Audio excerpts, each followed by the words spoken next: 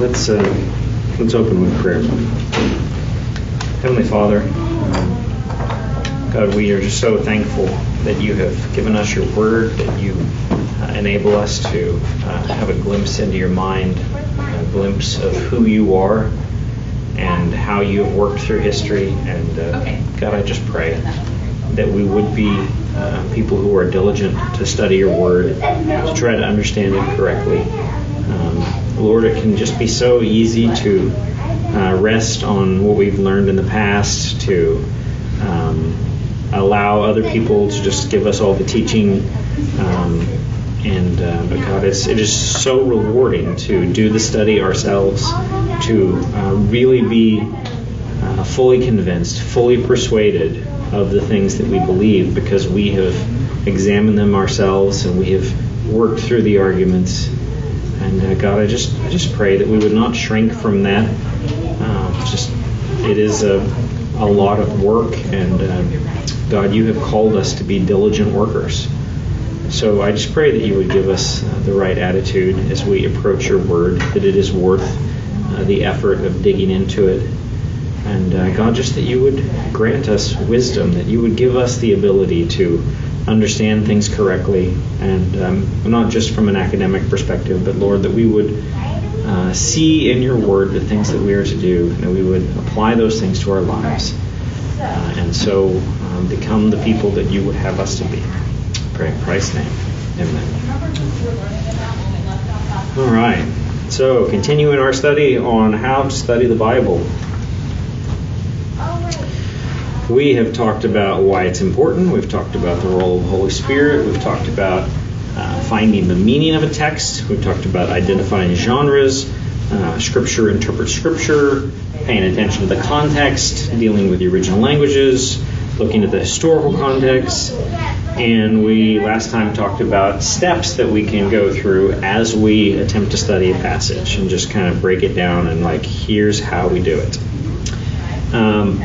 Now, throughout the lesson, we've talked a little bit about study tools that you can use. It's just popped up here and there. And as I promised, we've got a whole lesson on study tools. So, I'm just going to start with a question. What are some tools that we might use to help us study the Bible? So, this paper... Study Bibles. Study Bibles, We're going to work on as Confessions and creeds of the past and other Christians. Yeah, that's a good one. Confessions and creeds. Yeah. Commentaries. That was, yeah, okay. Anything else? I mean, there's all sorts of books out there by Christians on particular topics or particular books of the Bible. Mm-hmm. Yeah. There's just all sorts of books that have been written. One thing that is just becoming increasingly a tool that's kind of just a broad brush tool is Bible software.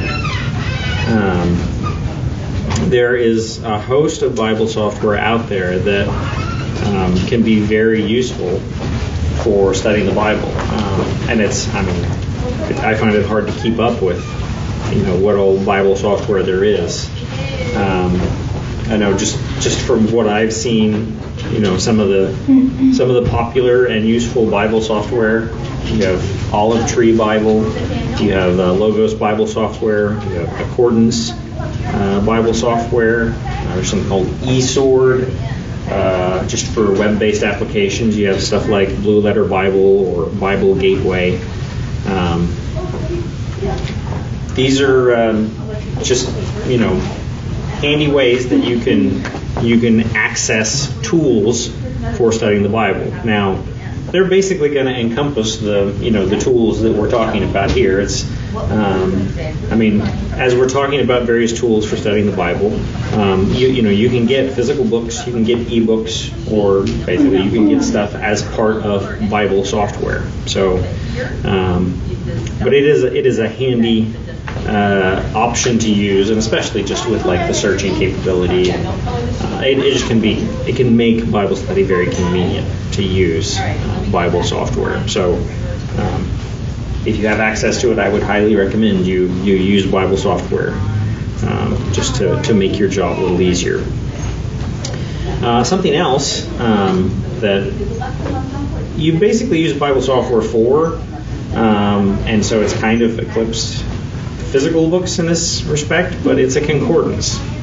Does anybody know what a concordance is?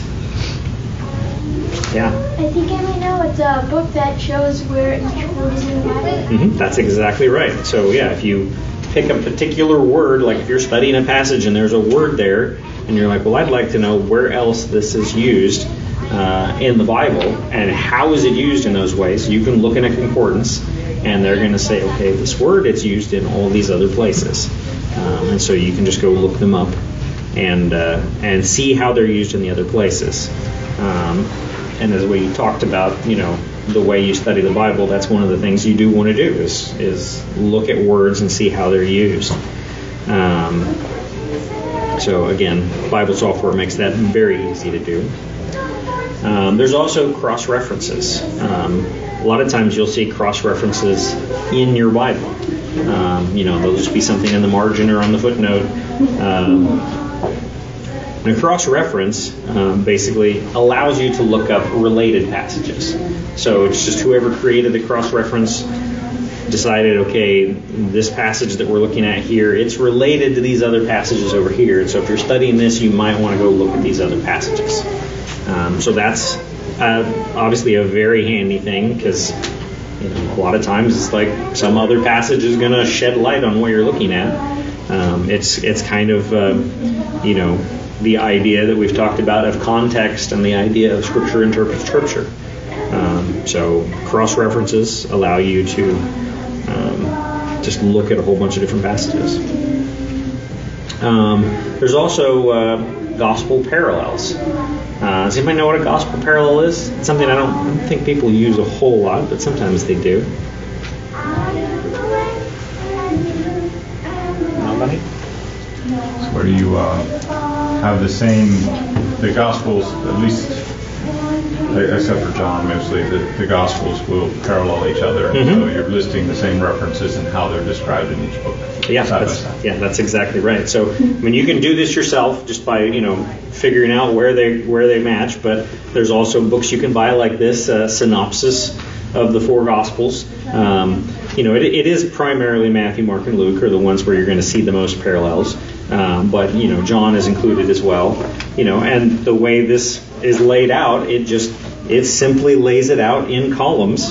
And so you have Matthew, Mark, Luke, and John, and you can see they just match it up so that you get the same section of the events in the life of Christ are just brought together from the different Gospels. And so it's very easy to compare them by using something like that. So that is a very handy tool. There are also a number of original language resources. Anything from simply texts, like you can go pick up a Greek New Testament, you can go pick up a Hebrew Old Testament. There are lexicons. A lexicon is basically just a dictionary. That's where you're going to be able to look up the Greek word or the Hebrew word, and it's going to give you what the definition of the word is, and kind of like the different definitions the word can have. You can look at grammars, which are going to just discuss the use of the grammar of the original language and give you discussions about what this word structure might mean, or how this tense is used and things like that. And a lot of those they're definitely more technical, and so you have to have at least a little bit of facility with the original languages to really be able to make use of them. But they are tools that are out there and can be useful. Something that's a little easier for those of us who don't really know the original languages are parallel translations of the Bible.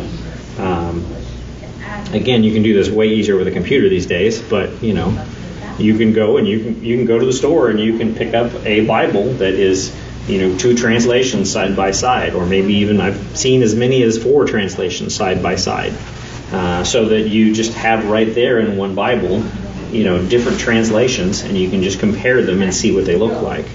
And of course, this is even without using a physical book or using a parallel that somebody else has made. You can make your own. I mean, it's just incredibly easy, just because you can use Bible software or web-based Bible thing to just copy and paste sections of the Scripture, and then you just choose your whichever translations you want to compare, make a Word document, create a table, and just in each cell of the table, drop the translation you want.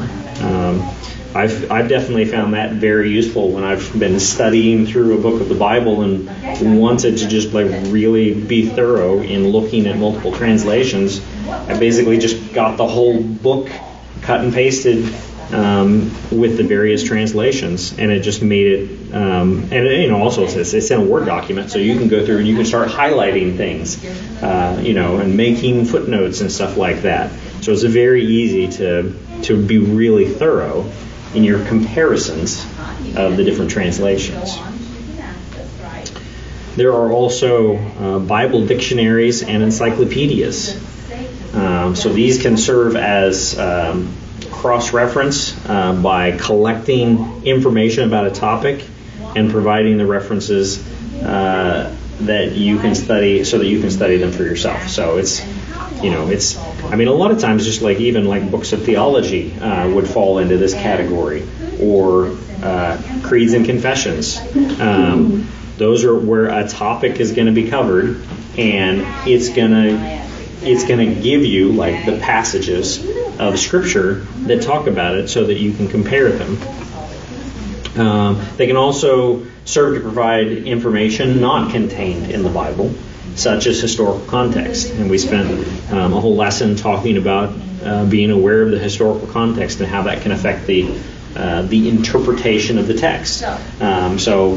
There's various resources out there. Here's one that I happen to have. This is Illustrated Manners and Customs of the Bible by J.I. Packer and M.C. Tenney. Those are the editors. So it's just a nice little reference book that gives you some information that you wouldn't necessarily get when you're studying the Bible, because it's information that oftentimes the authors and the readers of the Bible originally, they would have just known these things, but we don't, and so we need some sort of reference so that we can access that information. And then we also have Bible atlases. Again, computers make it so easy, you got tons of them. I just happen to have the Atlas of the Bible and Christianity. This is kind of the one that I've used for ages and ages and ages, and it's just got tons of different maps, and it shows you the different travels that people have made and all sorts of stuff. And if you have maps, it can really help you to understand geographical references as you're studying the Scriptures. Come across various geographical references. People go here, these two places, or whatever it might be. If you look at a map, it can really help you to understand what's going on there. So, but again, computers make a lot of that just really easy.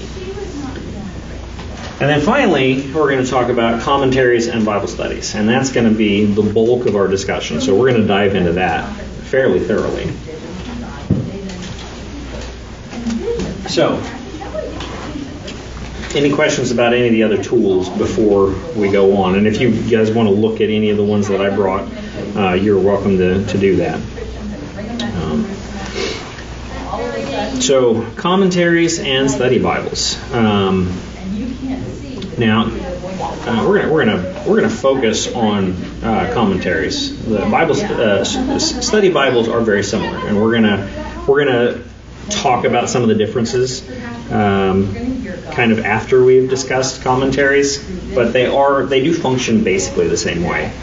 So commentaries are what I would say are the most comprehensive tool for studying Scripture. I would say they are the most rewarding tool, and they are the most dangerous tool. So we're going to look at each of those things Just kind of evaluate them. So they're the most comprehensive tool. Well, actually, something else I want to say. Because you might object. I mean, commentaries they're big. It's lots of reading. If you ever looked at a commentary, it's lots of work to use a commentary. You might say, well, I'm not a pastor. I don't teach Bible studies. Commentaries aren't for people like me. But I would say that commentaries are a great tool for Bible study, even if you're just doing personal Bible study. Many are very accessible, even for people who have not had extensive education, and many are either free or very affordable. And there's nothing to prevent every Christian from incorporating commentaries into their personal Bible study. So, I mean, really, even if you're just doing your own personal Bible study, you're not planning to teach anybody, you don't have a lot of education, you don't have a lot of money, you can still greatly benefit by just going on the internet and looking up some commentaries and using them to help you as you study the Scripture to try to get a better understanding. So that's just kind of my pitch for commentaries are actually for everybody. So they are the most comprehensive tool. So a good commentary is going to bring together the information from all the other tools that we've talked about and explain how they help interpret the text. For example, when the meaning of a word can be more clearly understood by seeing how it's used elsewhere in the Bible, the commentary will give you the relevant information from the concordance. So, yeah, you can go to the concordance, you can look up every use, and that's a very valuable thing to do. If you're doing in-depth study, you should do that. But the commentators have already done that work, and they're going to point to the passages that specifically are going to help you understand how the word is used. They say, well, when we look over at this usage of the word, we get this understanding, and that helps us to see it. So they're kind of doing the work for us there. Or if there's an element of historical context that sheds light on the text, the information from the Bible encyclopedia will be referenced. The commentary just kind of brings it all together. It's basically somebody who's already done the study of the Bible, and they've used these tools and they've brought it together and they put it in a way that we can just read it and understand what's going on. And as I said, the commentary is the most rewarding tool. Commentaries will often help you see things that you missed. They will help you to catch false assumptions that you brought to the text. They will challenge the flaws in your reasoning, and they will train you to become better at interpreting on your own, because you will see the way that they do it in the commentary. You'll kind of see what things you should do differently. And just in general, they're going to give you a deeper understanding of the text. So they are, I would say, the most rewarding tool you can use in your Bible study. But the big bad at the end, they're the most dangerous tool. If used improperly, commentaries can lead you into error and prevent you from learning to interpret the Bible. It is very important that we use commentaries as a tool for study, not shortcuts to answers. That can really be a temptation. If you read a text and you don't understand it, you should not just pick up a commentary, read the interpretation, and then be satisfied now that you know the meaning of the text. That would be a very bad way to use a commentary. Now this can take the form of laziness, in which you just don't want to do the work of interpreting. So you just accept the first plausible interpretation that you come across. That obviously is not what you should do. You should be diligent to study and really try to be serious about it. It may also be a matter of placing too much confidence in a particular teacher. If you say, well, Matthew Henry says this, and who am I to argue with him? then you essentially set up Matthew Henry as your pope. And as Protestants, I hope we realize that that's not something we should do. You need to study it out because Matthew Henry can make mistakes. All of the Bible commentaries can and do make mistakes, and so you can't just follow, pick your favorite one and say, well, that's what he said, so I'm just going to go with it. If you treat a commentary that way, then that's definitely going to be a problem. Another danger is picking up a commentary too early. So if you look at a commentary before you take time to consider for yourself what the text means, you can be led down an incorrect path without ever having considered an alternative. It's much better to try to interpret the text on your own first.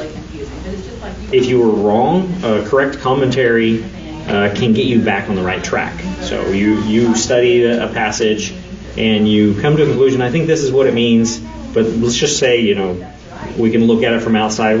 You got it wrong, okay? You tried to interpret it, you studied it, you got it wrong.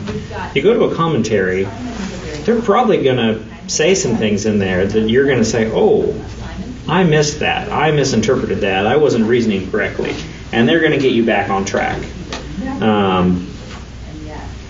And if you're correct, if you're right in your interpretation, then you will be more likely to challenge a commentary that gets it wrong. So if you study a passage, you come to the correct interpretation, you read a commentary, the commentary, gets it wrong.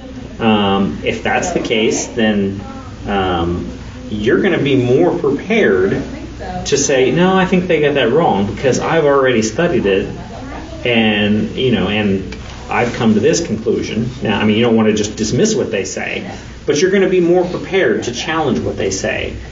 And if you get it right and the commentary gets it right, then, no harm done.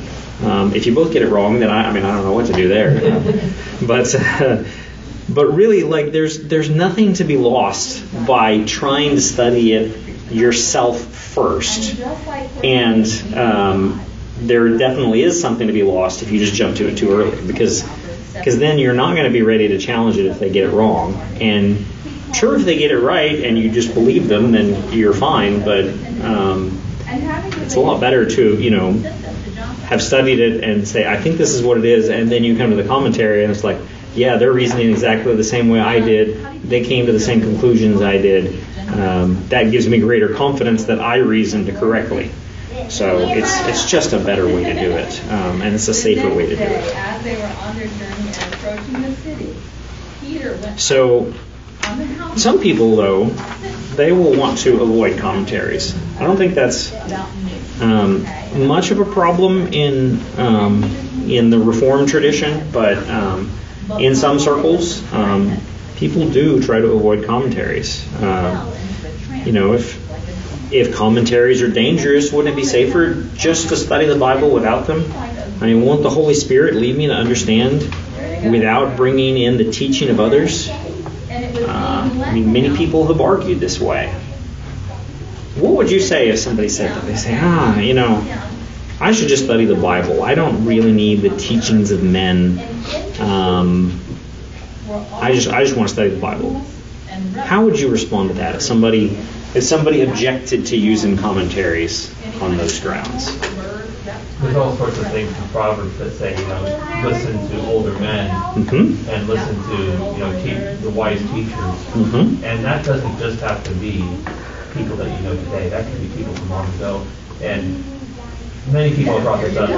C.S. Lewis famously has, where, if you read older writings, they're going to come to different presuppositions, different frames than you, and they're going to be able to see something clearer than you do.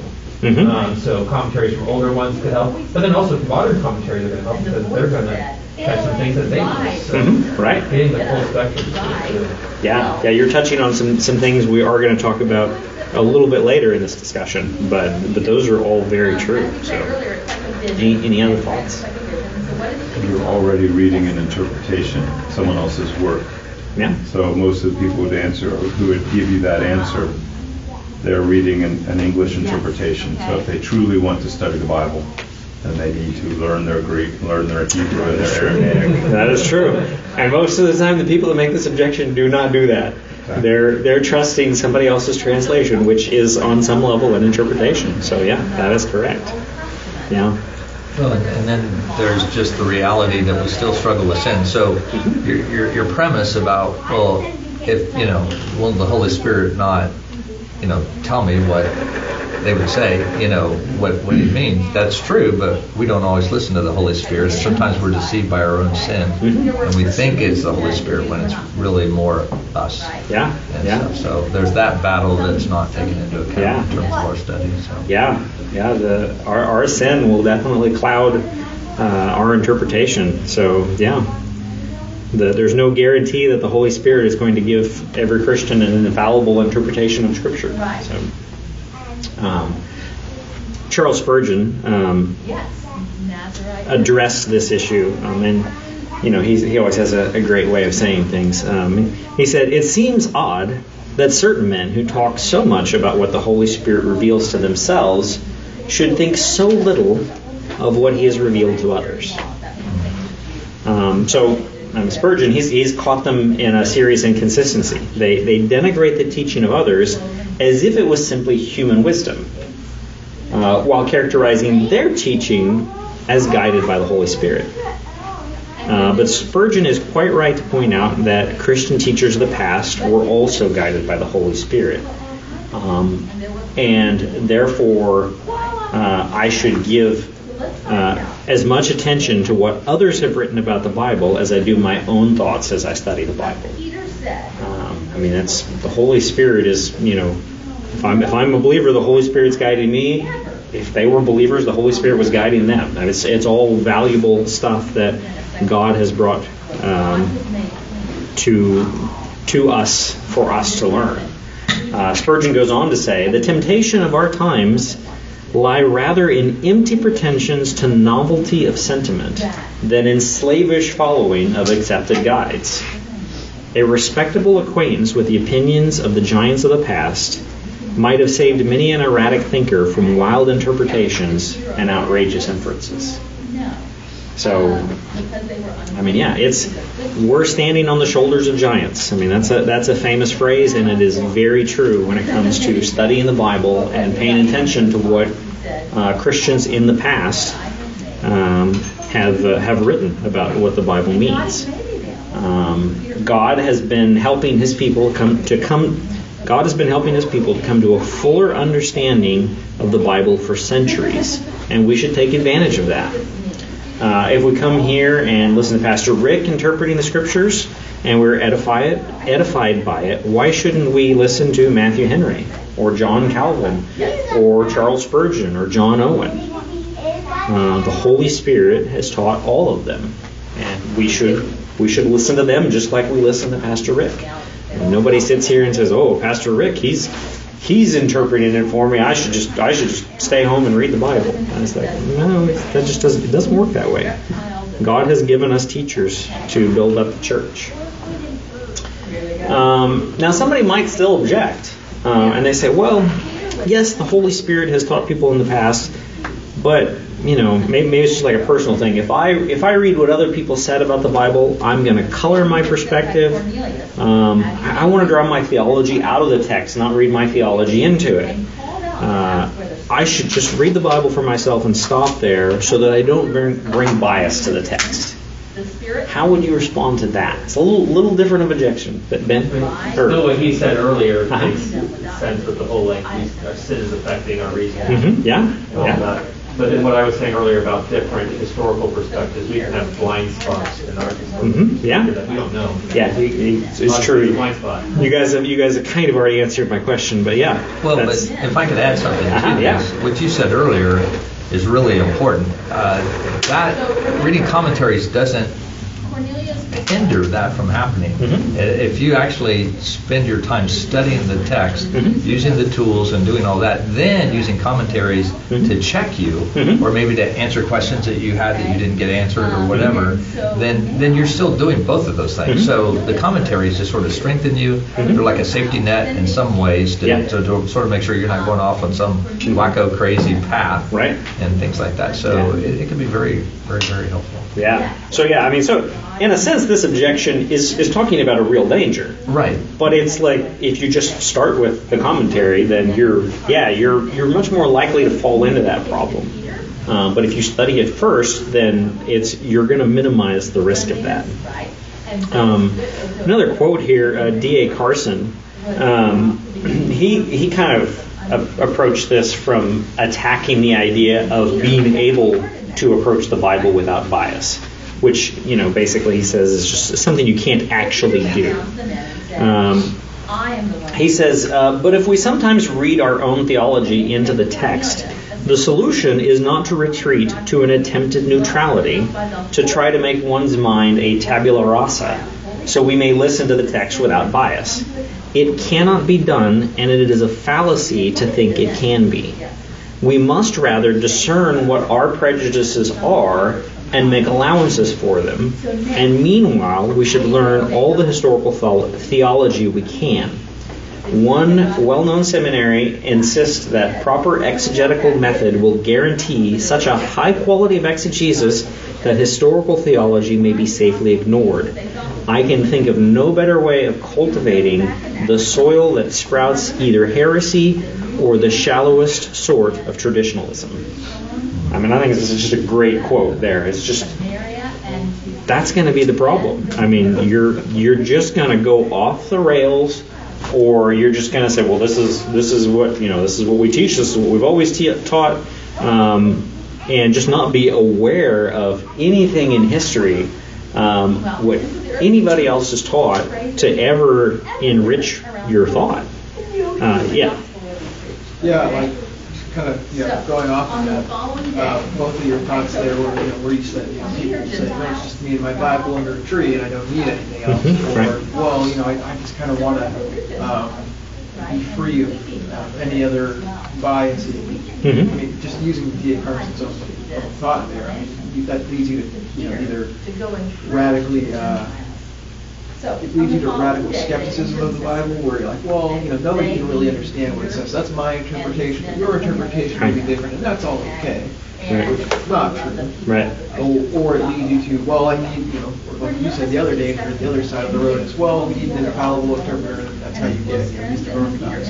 Yeah. So it's the wagon wheel, right? Yeah, you got to stay in the middle. You got to stay balanced. You can't fall off on either side. Yeah, absolutely.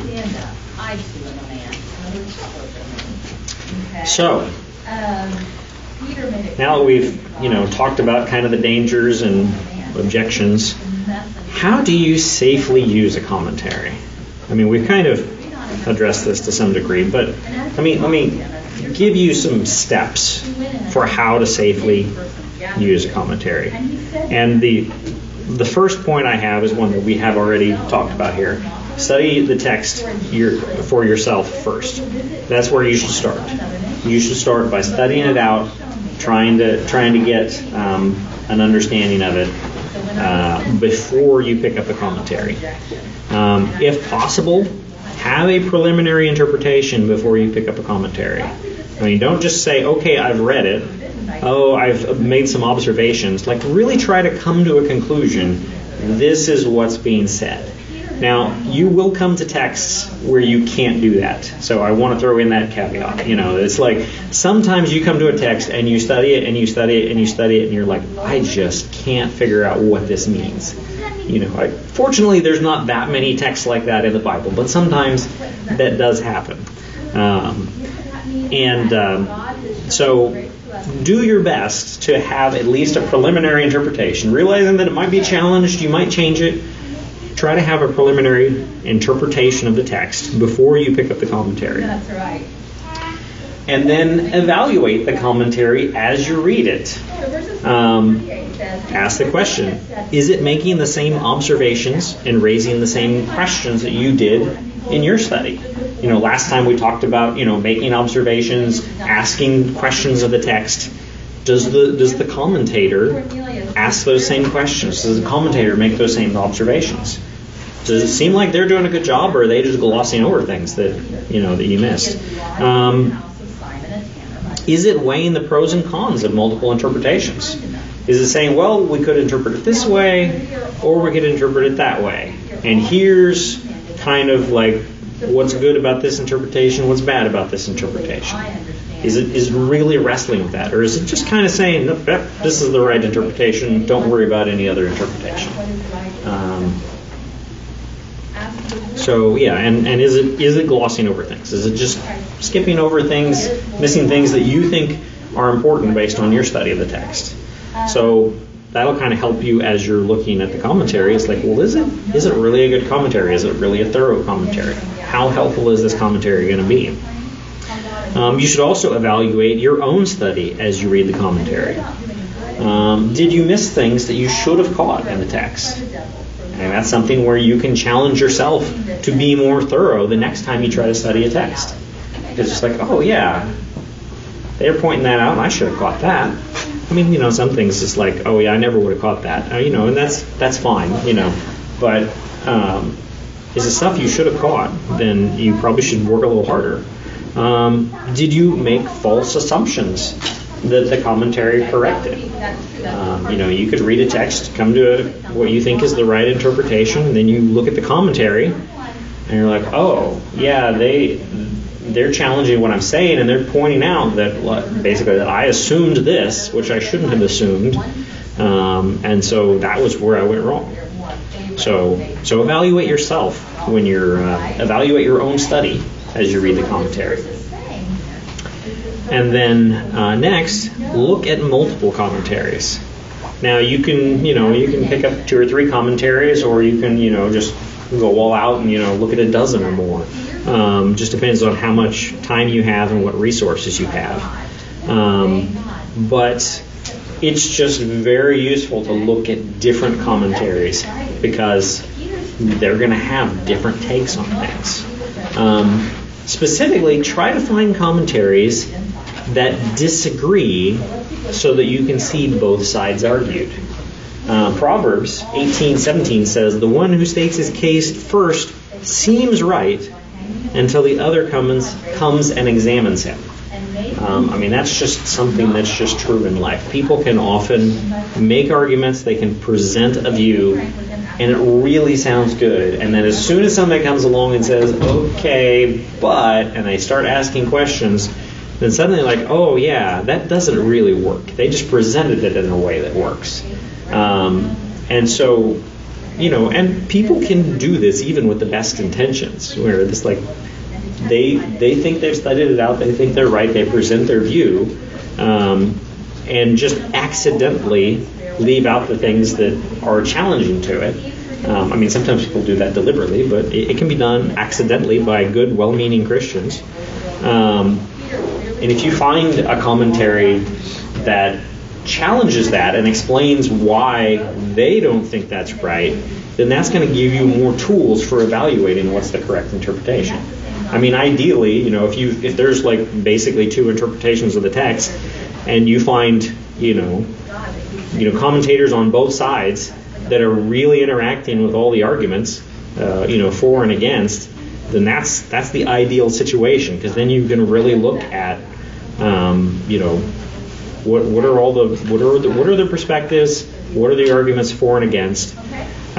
You can get by with it where it's like, I think this is the correct interpretation, here's the other interpretations, here's my evaluation of their arguments. But it's a lot better if you get the other side's arguments from somebody who actually thinks that they carry the weight of the proper interpretation. So if possible, try to get commentaries that disagree so that you can see both sides argued. And finally, make the commentary persuade you. Don't just accept it. Just because somebody says something in a commentary Doesn't matter how much you respect them. You shouldn't just say, oh, well, yeah, they said it, so that must be the right interpretation.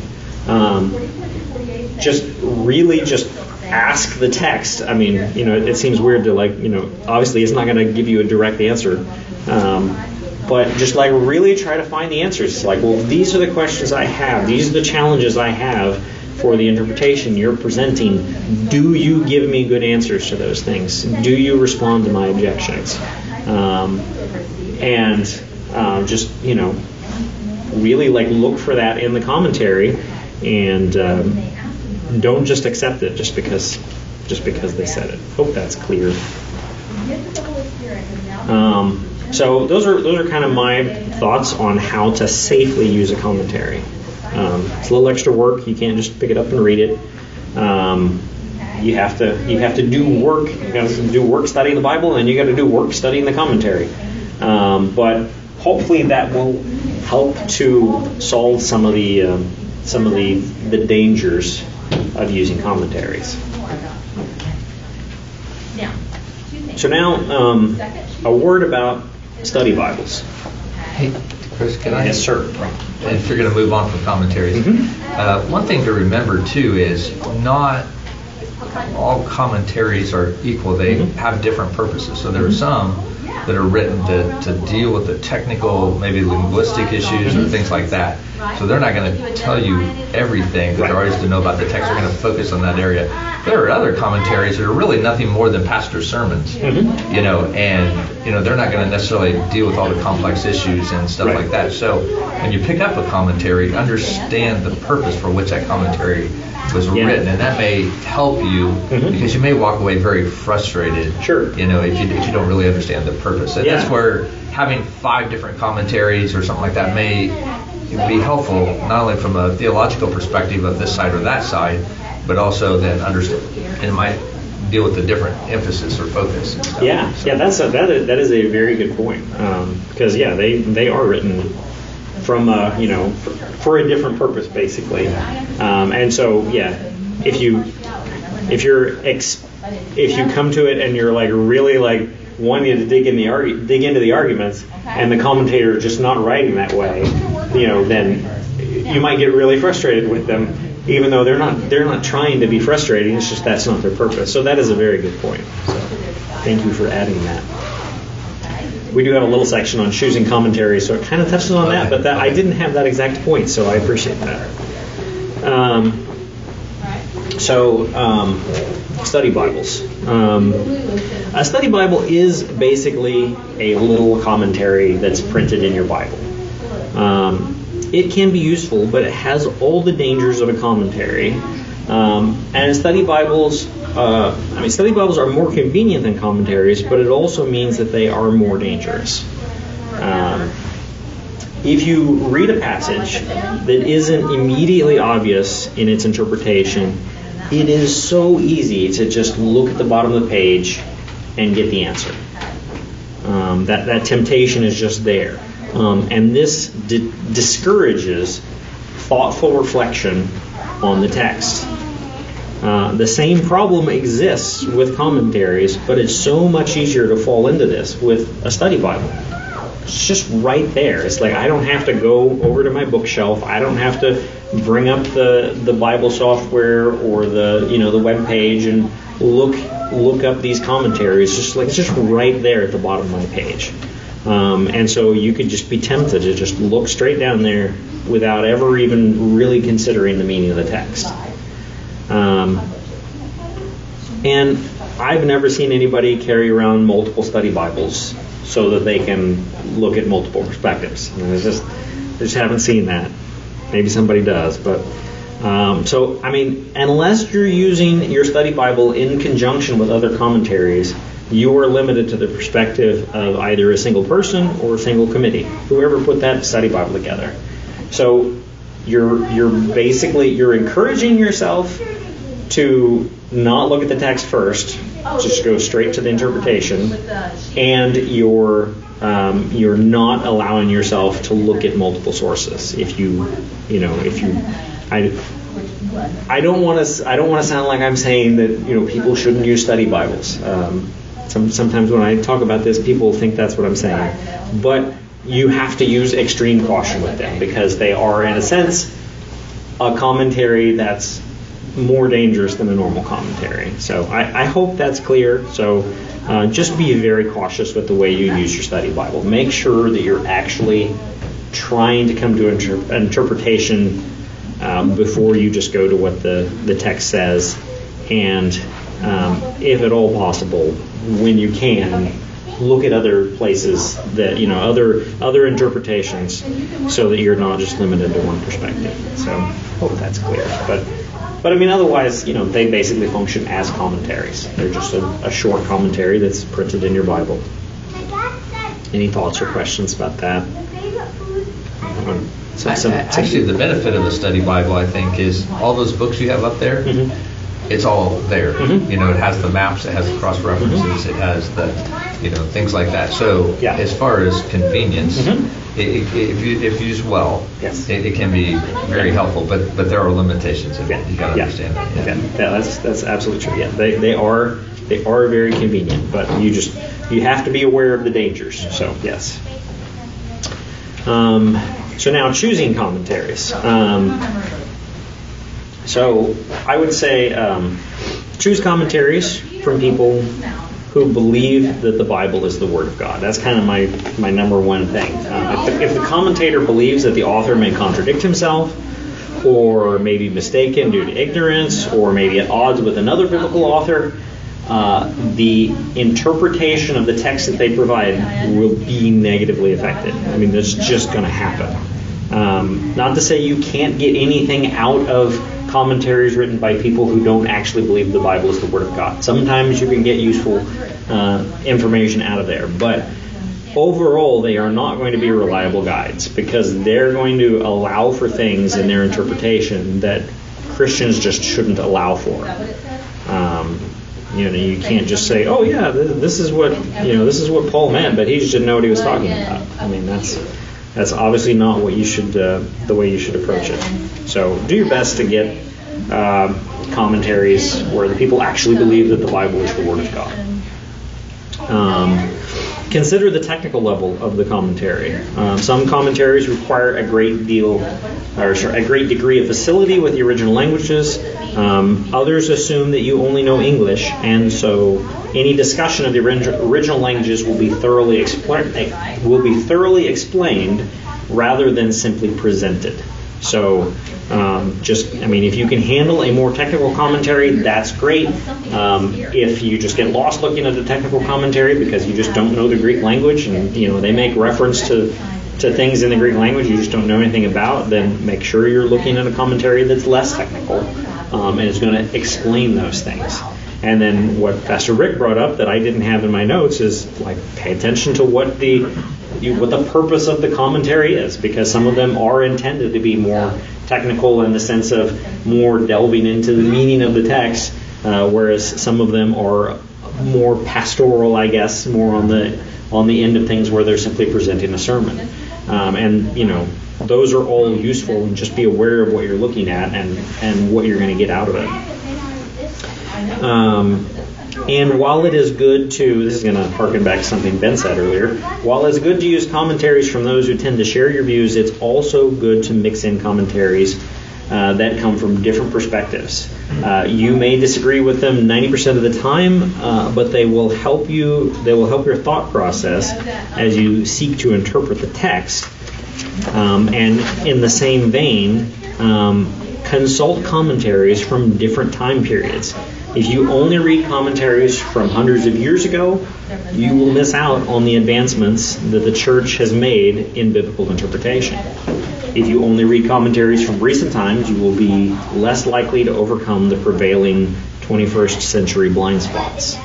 And it's very much appealing to C.S. Lewis's notion of, reading books from different centuries.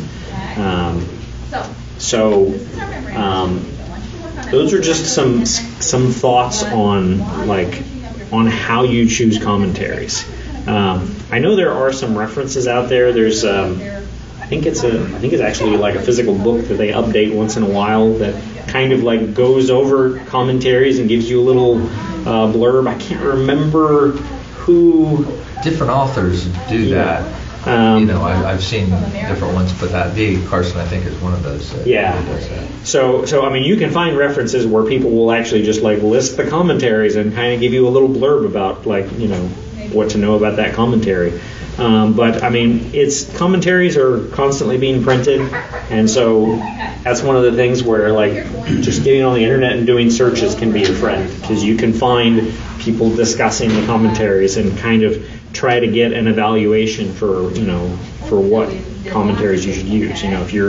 If you decide you really want to delve into the book of Galatians, just do a search for commentaries on Galatians. Maybe throw in some extra words on there from a Reformed perspective or something like that. If you want to make sure you kind of pad your results in the direction that's going to be most helpful.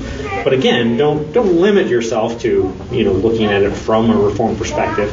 Look at other perspectives as well. Many commentaries you're going to be able to find online for free, or be able to pick up paper copies for very cheap. John Calvin's commentaries are available for free. On the internet at least. Matthew Henry, his is. Various, older commentaries that are not under copyright anymore are going to be found that way. And a lot of the Bible software is going to have lots of commentaries. A lot of it's going to be the public domain stuff, but sometimes it's going to have stuff that's included either for free or for a very low price that is more modern commentaries. There's not really just the simple way to here, go to this website and it's going to give you all the commentaries, but it's something where just a little bit of research should be able to point you to some good commentaries to use as you're studying the Bible. Any questions or thoughts about any of that? I would highly recommend the Bible software because commentaries. If you go out and buy a book, you could spend probably $35 to $70 on one volume. But if you get a Bible software, sometimes you can buy packages where you can get it for $3 a book. Way cheaper. Yes. Plus, commentaries take up a lot of space too. That's true. So it just and lots of the eSword. The eSword is one that I used before I got into the ministry. I think it's just a good basic Bible software things. It gives all the different pieces, and it's free. Right. And stuff like that. So that's really good. But you can get more advanced ones, like you said. You mentioned the other ones. But, definitely going the Bible software route will save you lots of money and save you lots of shelf space. So for sure. Okay, well we're gonna attempt, rather than doing an in-class exercise, we're gonna attempt a homework exercise. It's voluntary, so I'll be disappointed if nobody does it, but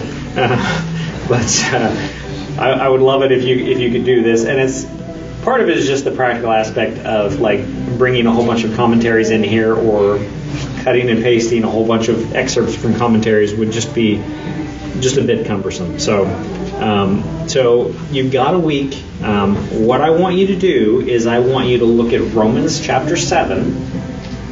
Specifically, Romans 7:24.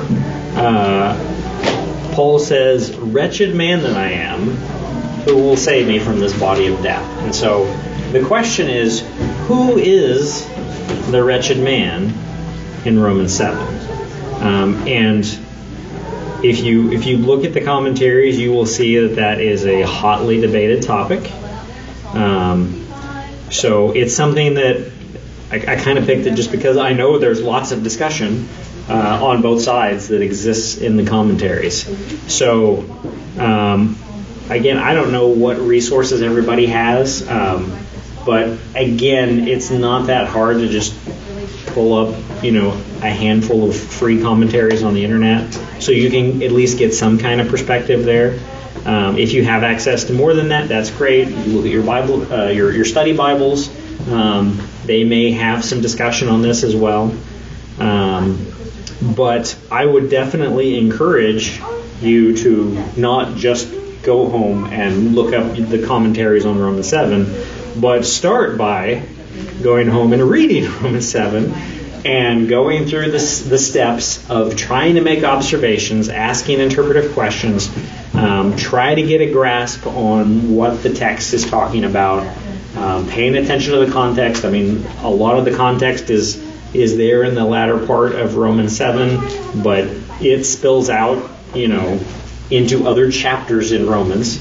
And so if you have time to work on it, then really attempt to try to wrestle with that issue. And that's the interpretive question you want to answer, though, is like, who is Paul talking about there? And just to give you a heads up, so you kind of know what you're looking for. The big debate is Paul talking about himself as a regenerate believer, or is he strictly referring to himself before he was converted and wouldn't speak of himself that way after his conversion? That's kind of the debate. So I would just encourage you, if you have time, as much as you're able with the resources you have, try to study that, and after you've come to some conclusions about what you think about the text, then try to go look at some commentaries and see how that affects your interpretation, what arguments you see pop up that maybe you didn't think of as you were studying it yourself.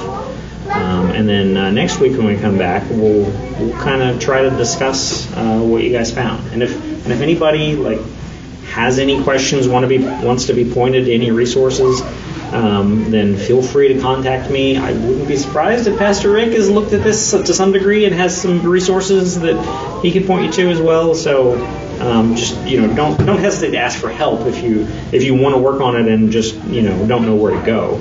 But anyway, so we'll see how that goes with just doing a little homework exercise and seeing if you guys can put some of what we've studied over the last several weeks into practice. Any questions? All right, let's close with prayer. Heavenly Father, God, you are so good to us that you have provided your word to us, and God, it is so easy to neglect our duty to study your word, to really work at it and try to interpret it correctly. And God, I just pray that you would just give us hearts that are set on knowing your word, on applying it to our lives. God, that we would be people who just are willing to put in the work to study your word, that you would guard us from error, that you would guard us from arrogance as we study. Lord, that we would simply humbly accept whatever your word says.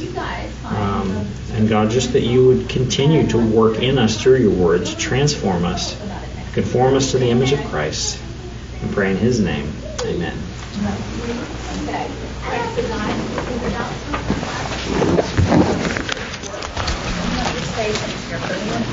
Take away and the loose bottles away, making